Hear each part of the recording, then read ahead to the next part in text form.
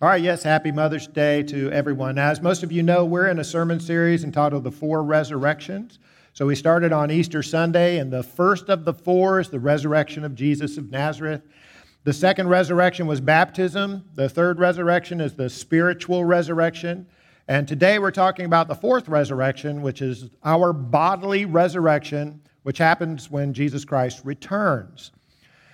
Now, let me tell you about George. When George turned 21, he decided to start investing for his future. So he began putting aside $200 a month into a mutual fund. $200 a month at the age of 21. He invested for 9 years. He did that until he was age 30, and then he just stopped investing altogether at age 30. So he invested over that time period a total of $21,600. Stopped at age 30, assuming an average 10% rate of return. How much money does George have when he turns 68 years old? Okay? 10 years, then stop. 68 years old. Well, if you crunch the numbers, it's $2.35 million. $2.35 million at age 68. That's the magic of compound interest. Now, that's 21 years old. When I was 21 years old, I knew this. I was taught this, and I had seen the formulas. But when I was 21, I did not do this. And the reason why is because I was 21 years old. And 68 seems so far away, a galaxy far, far away. Now, not so much. Seems a lot closer. But that's part of the problem with the fourth resurrection, the bodily resurrection. It's the one of the four that's in the future. The rest are either in the past or in the present, but this one's in the future. And sometimes we can struggle to see its relevance for today. How is our future resurrection relevant for today? I'm glad you asked, because that's the way I want to approach this question. How is the bodily resurrection in the future relevant? I'm just going to say, there are a lot of ways, but I'm just going to say three. The first way it's relevant is because it's going to happen to every single one of us. Every one of us in this room, outside of this room in the world is going to experience the resurrection. You know, I read this past week that the sun is slowly burning out. When it burns out, life on planet Earth will be impossible, which might seem alarming, until you realize it's not supposed to burn out for another 4.5 billion years. So that's not going to happen to any of us. Therefore, so what? But the resurrection is going to happen to us. Jesus said in John 5:28, the time is coming when all the dead in their graves will hear the voice of God's Son, and they will rise again. Hey, a couple of months ago, I read this book. It's called Life After Death, The Evidence by Dinesh D'Souza. Life After Death, The Evidence. If you have a kind of a scientific bent, you lean that way, this is a great, great book for you. If you have a family member, maybe who's a skeptic about spiritual things, about Christianity, about life after death, the resurrection, this is a great book to give to them. They only believe in the science. He goes a lot into the science in this book. I highly recommend it because it explores many lines of evidence for life after death. For instance, modern physics like string theory and quantitative mechanics, modern biology, neuroscience, morality, philosophy, even NDEs. I hadn't given a lot of credence to NDEs. I read this book. Now I'm rethinking that whole thing. If you don't know what NDEs are, you have to look that up. But I'd like to read some quotes from it. I'm just going to read the final summation. After he's explored all these different areas, he says, far from disproving life after death, reason and scholarship give powerful support to it. Reason and revelation don't clash, they reinforce each other. So that's great, and it's faith affirming, but it's not the primary reason why we do believe in the resurrection and for ourselves. The primary reason or line of evidence is the resurrection of Jesus. Now, we talked about this on Easter Sunday. I'm not going to re-preach that sermon, but just to revisit it very briefly, there are 4 historical facts about which there is practical unanimity among historians, believing and non-believing historians. And that is that Jesus of Nazareth was executed by crucifixion, That tomb, his tomb, was empty. The apostles believed that they had seen Jesus alive after his death, and the Christian church was founded 50 days after those events in Jerusalem, about 3/4 of a mile from his empty tomb. Right? So it's a cause and effect argument. Like those four facts are the effects. What is the cause? The most reasonable and rational explanation is that Jesus of Nazareth did physically rise from the dead. And our future resurrection is predicated upon the resurrection of Jesus. Paul says in 1 Corinthians 15, Christ has been raised from the dead. He is the first of a great harvest of all who have died. So our future resurrection is relevant because it's going to happen to each one of us. Now here's a second reason. Because that future resurrection, knowing about it, believing it, helps to assuage our FOMO. Helps to assuage our FOMO. Now what is that? F-O-M-O. What does that stand for? Yes, Emily, fear of missing out. Helps to assuage that, to mitigate that. Or I thought of another acronym after I sent this slide to Kent. I didn't want to replace it, but alongside of it, you could say SOMO. SOMO, sorrow over missing out. Sorrow over things over which we have already missed out. Now, some of you, if you're an older type, you might be able to complete this advertising slogan. It goes like this. You only go around once in life, so you have to grab all of the what that you can. Gusto. That's right. You only go around once in life, so you have to grab all the gusto you can. Now, of course, that's an advertisement for beer. Not sure why you knew that. Some of you planning a keg party after church or something. I don't know. But it also could be a worldview and a philosophy. Maybe not a majority philosophy, probably a minority, but there are those who believe that. The idea, you only go around once. There is no life after death. That's just something people tell themselves to comfort them. Really, this life is all there is. And if this life is all there is, if that is true, if that were true, then yes, you got to go for the gusto. But for someone who believes that, there's a certain desperation that characterizes that life, if that were true. If I only go around once, I have to get mine. And I have to get it now. There's no certainty about how long I'm going to live. If there's any person who stands between me and what I want, my gusto, that person can be pushed aside. If there's any circumstances that is hindering that, those circumstances, organizations, whatever they are, can be abandoned and walked away from. I'm gonna get mine, if this is all there is. Susan Smith was recently in the news because she's soon to come up for parole. Now, some of you may remember in 1994, Susan Smith was a mother, and she had two young boys. She strapped them into their car seats and then rolled her car into a lake where those two boys drowned. Now, initially, she claimed that it was kidnappers who did it, but eventually, of course, the truth came out, as did her motivation. Susan Smith had been secretly dating a man, and he didn't want children. So she fantasized that if she could get rid of these children, these inconveniences that stood between her and this relationship, then she could go on to have a relationship with this man. She was convicted of murder and sentenced to life in prison. But just this past March, it came out, she's been corresponding with her current boyfriend, in the mail, and has told him that if she gets parole in 2 years, if she's paroled, she wants to get married, have a family, and enjoy all of those things that she's missed out on because life is passing her by. Now, that's an extreme example, I understand. I mean, most people, they're not going to go out and kill their children because they're inconvenient or they're standing between them and what they want.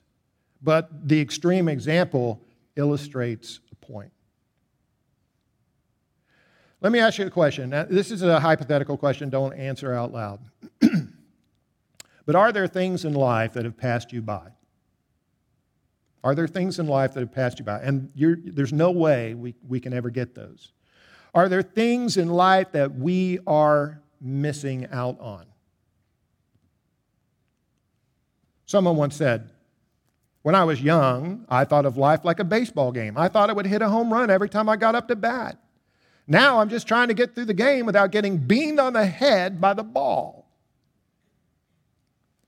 You know, I read the Bible and I sometimes think of things I don't often hear addressed in a lesson or a sermon. Like you read in the Old Testament how God sent Moses to deliver the slaves in Egypt. The Israelites are in slavery. Great for that generation who got freed.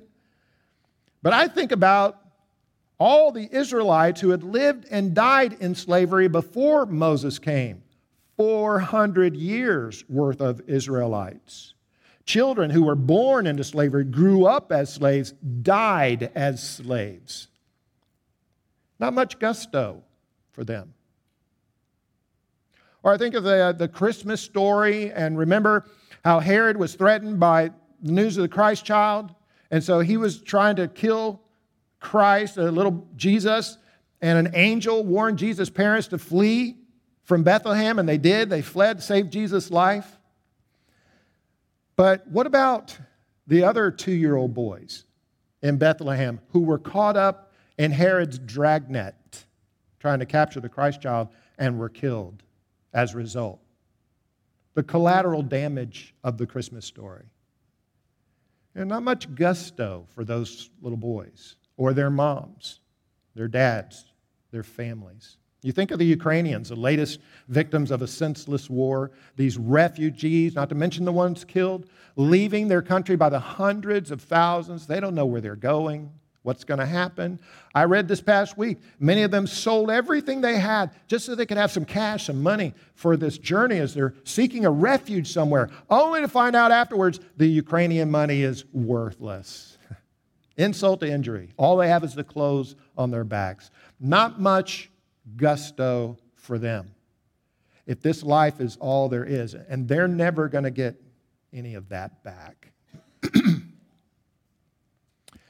In Luke chapter 16, Jesus told a story of a rich man who lived for the gusto. He just lived to satisfy himself throughout his life. Didn't think anything of anybody else or of God. Outside his gates, there was Lazarus, a poor man who longed just to eat the scraps that fell from the rich man's table. They died, and lo and behold, there's an afterlife. And in the afterlife, it's a good place for the poor man, Lazarus. But for the rich man, not so much. And the rich man complains, and here's what he's told. During your life, you received your good things, just as Lazarus received bad things, but now he is comforted here while you are in agony. There is a resurrection coming wherein God sets things right. What have we missed out on? What has passed us by in life? Motherhood, fatherhood, marriage, family, good health, good teeth, good skin, good hair, good finances, good relationships, good grief. What has passed us by? What have we missed out on? What are we afraid of missing out on? The Bible teaches that in that next life, we'll be comforted for the things that we've lost or missed out on, and we'll be given good things. Now, knowing this and believing this changes our entire perspective and our frame of mind. We can face our challenges in life. We can face our fear of missing out or our sorrow over missing out with hope and courage and faith, because you don't go around just once. This life is not all there is. In this life, we're moving toward another life. And in that other life resides 99% of the gusto. It's there. Now, if we get a little gusto here, well and good. That's icing on the cake. But if we don't, that's okay, because most of the gusto is there in that next life. Paul puts it this way in 2 Corinthians 4. Our present troubles are small, and they won't last very long. Yet they produce for us a glory that vastly outweighs them and will last forever. I'd substitute the word gusto for glory. They're producing for us a gusto that will last forever.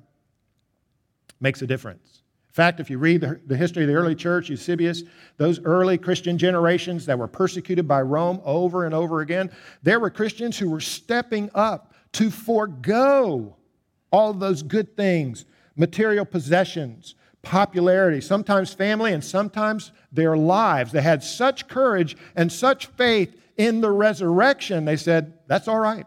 I stand with Christ. Take it all away, including my life. Because they believed the gusto was yet to come.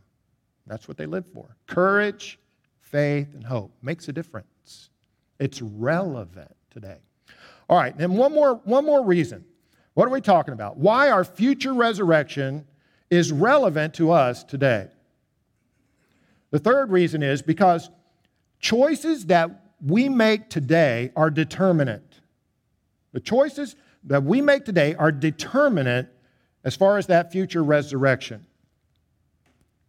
Again in John 5, this is Jesus. The time is coming when all the dead in their graves will hear the voice of God's Son. They will rise again. Those who've done good will rise to experience eternal life, and those who have continued in evil will rise to experience judgment. So yes, everyone in the world is going to experience a future resurrection. But there are two different kinds. There's resurrection to life and there's resurrection to judgment. The choices that we make in the here and now are determinate. They determine which resurrection we experience, life or judgment. There are two choices that we make that determine whether we experience life. Two choices. Choice number one is to obey the gospel. To obey the gospel. Now that's a phrase, obey the gospel, that summarizes the way in which God has prescribed for each person to respond or receive His gracious offer of salvation. There are 4 gospel commands to receive salvation. There are not 5, there are not 3. There are 4. Number 1 is to believe. Believe the gospel. Believe in God. Believe in the death, burial, and resurrection of Jesus, His sacrifice on the cross that pays the price for our sins, His resurrection that regenerates our hearts. It's to believe. That's command number 1, gospel command. Gospel command number 2 is to repent of our sin, to turn away from sin, turn toward God.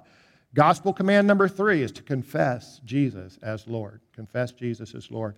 And number 4 is to be baptized into Christ. Baptized into Christ. Those 4 gospel commands. In Romans 6, Paul writes, all of us who are baptized into Christ Jesus, we're baptized into His death if we have been united with Him in a death like His. Speaking of baptism, if we've been united with Him in a death like His, we will certainly also be united with Him in a what? A resurrection like His. And here we see again how baptism is the occasion of our salvation. When God applies the benefits of Christ's death to us, His resurrection, and also, and this happens in the mind of God, God places us in Christ. That's the position of salvation. We're baptized into Christ. Romans 6:3. We're baptized into Christ. Galatians 3:27. That's the first choice. Determinate choice. Whether we're resurrected, he says we certainly. This is where the guarantee of certainty comes, that we will in fact be resurrected to life, not judgment. The second choice that we make is to stay in Christ. And how do we do that? By keeping the faith. By keeping the faith. The Bible teaches in Ephesians chapter 2, we're saved by grace through faith. That is true. Therefore, as I understand the biblical teaching, the only way a Christian can lose their salvation is not because they're so sinful. You cannot sin the grace of God. It's by losing one's faith. Lose your faith, lose the grace of salvation. We're saved by grace through faith. Our job now is to hold on to our faith. That's our choice. That's how we stay in Christ. In the Old Testament, David was the greatest king of Israel. But at one point, there was a rebellion against his rule. He was actually chased out of the capital city of Jerusalem by this rebellion. On the way out, he and his entourage, they're leaving Jerusalem. They're heading out to who knows where in the wilderness. There was a guy named Shimei. He was waiting for him out there. And he's going to kick David while he's down. He's throwing rocks at David. He's throwing dirt on David. He's hurling curses on David. One of David's generals says, David, just let me cut this guy's head off and let's be done with it. But David said, no, leave him alone. God's against me. He might as well be against me. After a while, David puts down that rebellion. And he's heading back into the city, his capital city, in a triumphal entry. And here comes Shimei running out there. Hey, you know what? I think I made a big mistake. I'm sorry about all that. Didn't really mean it. And again, the general says, let's cut his head off. And David says, no, let's show him mercy and grace. And that's what they did. They allowed him to live upon one condition. Shimei. He had to spend the rest of his days in the city of Jerusalem. In the city of Jerusalem. 1 Kings 2. Here was the condition. He was told, on the day you go out and pass over the Kidron Valley, know for certain that you will surely die. Your blood will be on your own head. And Shimei said to the king, what you say is good. As my lord the king has said, this so your servant will do. All he had to do was stay in Jerusalem, which is a beautiful city. It's a city of great king. It's Zion, the city of God. That's all he had to do. Stay in the city. Don't go out the city limits. That's where grace was. That's where mercy was. That's where salvation in the city, which he did for 3 years. But then after 3 years, I don't know if he got arrogant, he got cocky, he got careless, but he ran an errand and he left the city. And when he came back, he lost his life. If we've obeyed the gospel, we are in Christ. We're in the grace of God. We're in the position of salvation. All we have to do is stay here. And we do that by holding firmly to our faith.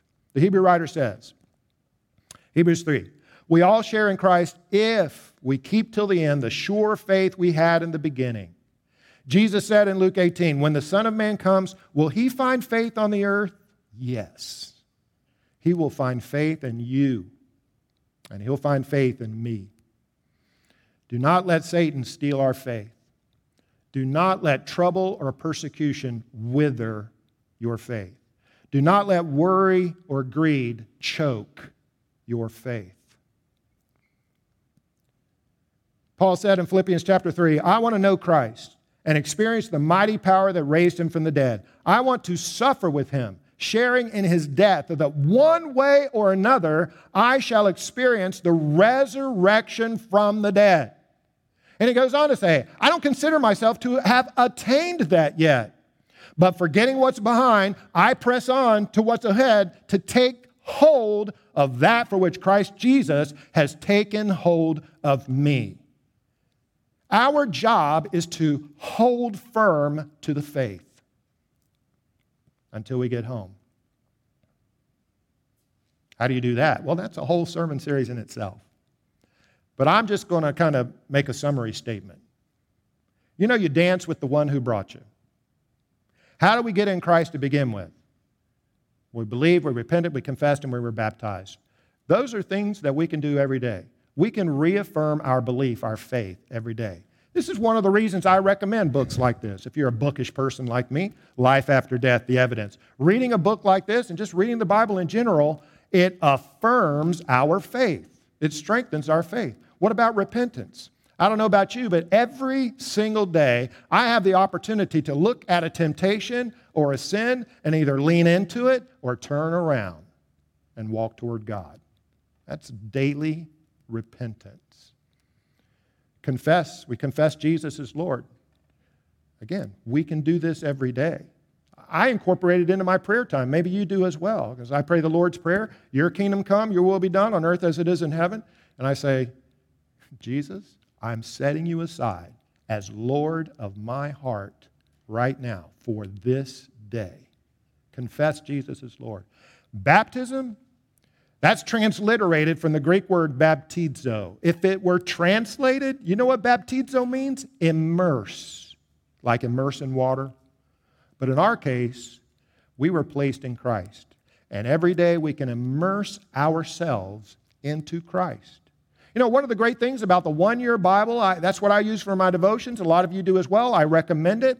One of the great things is, in the one-year Bible, you read every single day. They divide up the reading. So you've got some Old Testament, but you've also got the New Testament. You're reading through the whole Bible in a year.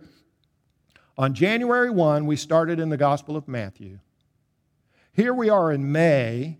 We're about a third of the way through the Gospel of John. Every day for the last 5 months, we have, if you're reading in that particular Bible reading program, we're immersing ourselves in the life of Christ. Do you not think that's going to make a difference of whether or not we are holding firm to our faith? Let's dance with the one who brought us. Let's pray. Our Father in heaven, today we have so much for which to be grateful and thankful. There's not a person in this room who has not been beamed in the head by the ball and life's game. There are things in life that have passed us by. There are things that we may have missed out on. That's the human condition. But we face our lives with hope and with faith and with courage because there's a resurrection of the body coming, a resurrection to life. We're going to continue to dance with you, Lord, the one who brought us. In Jesus' name we pray. Amen.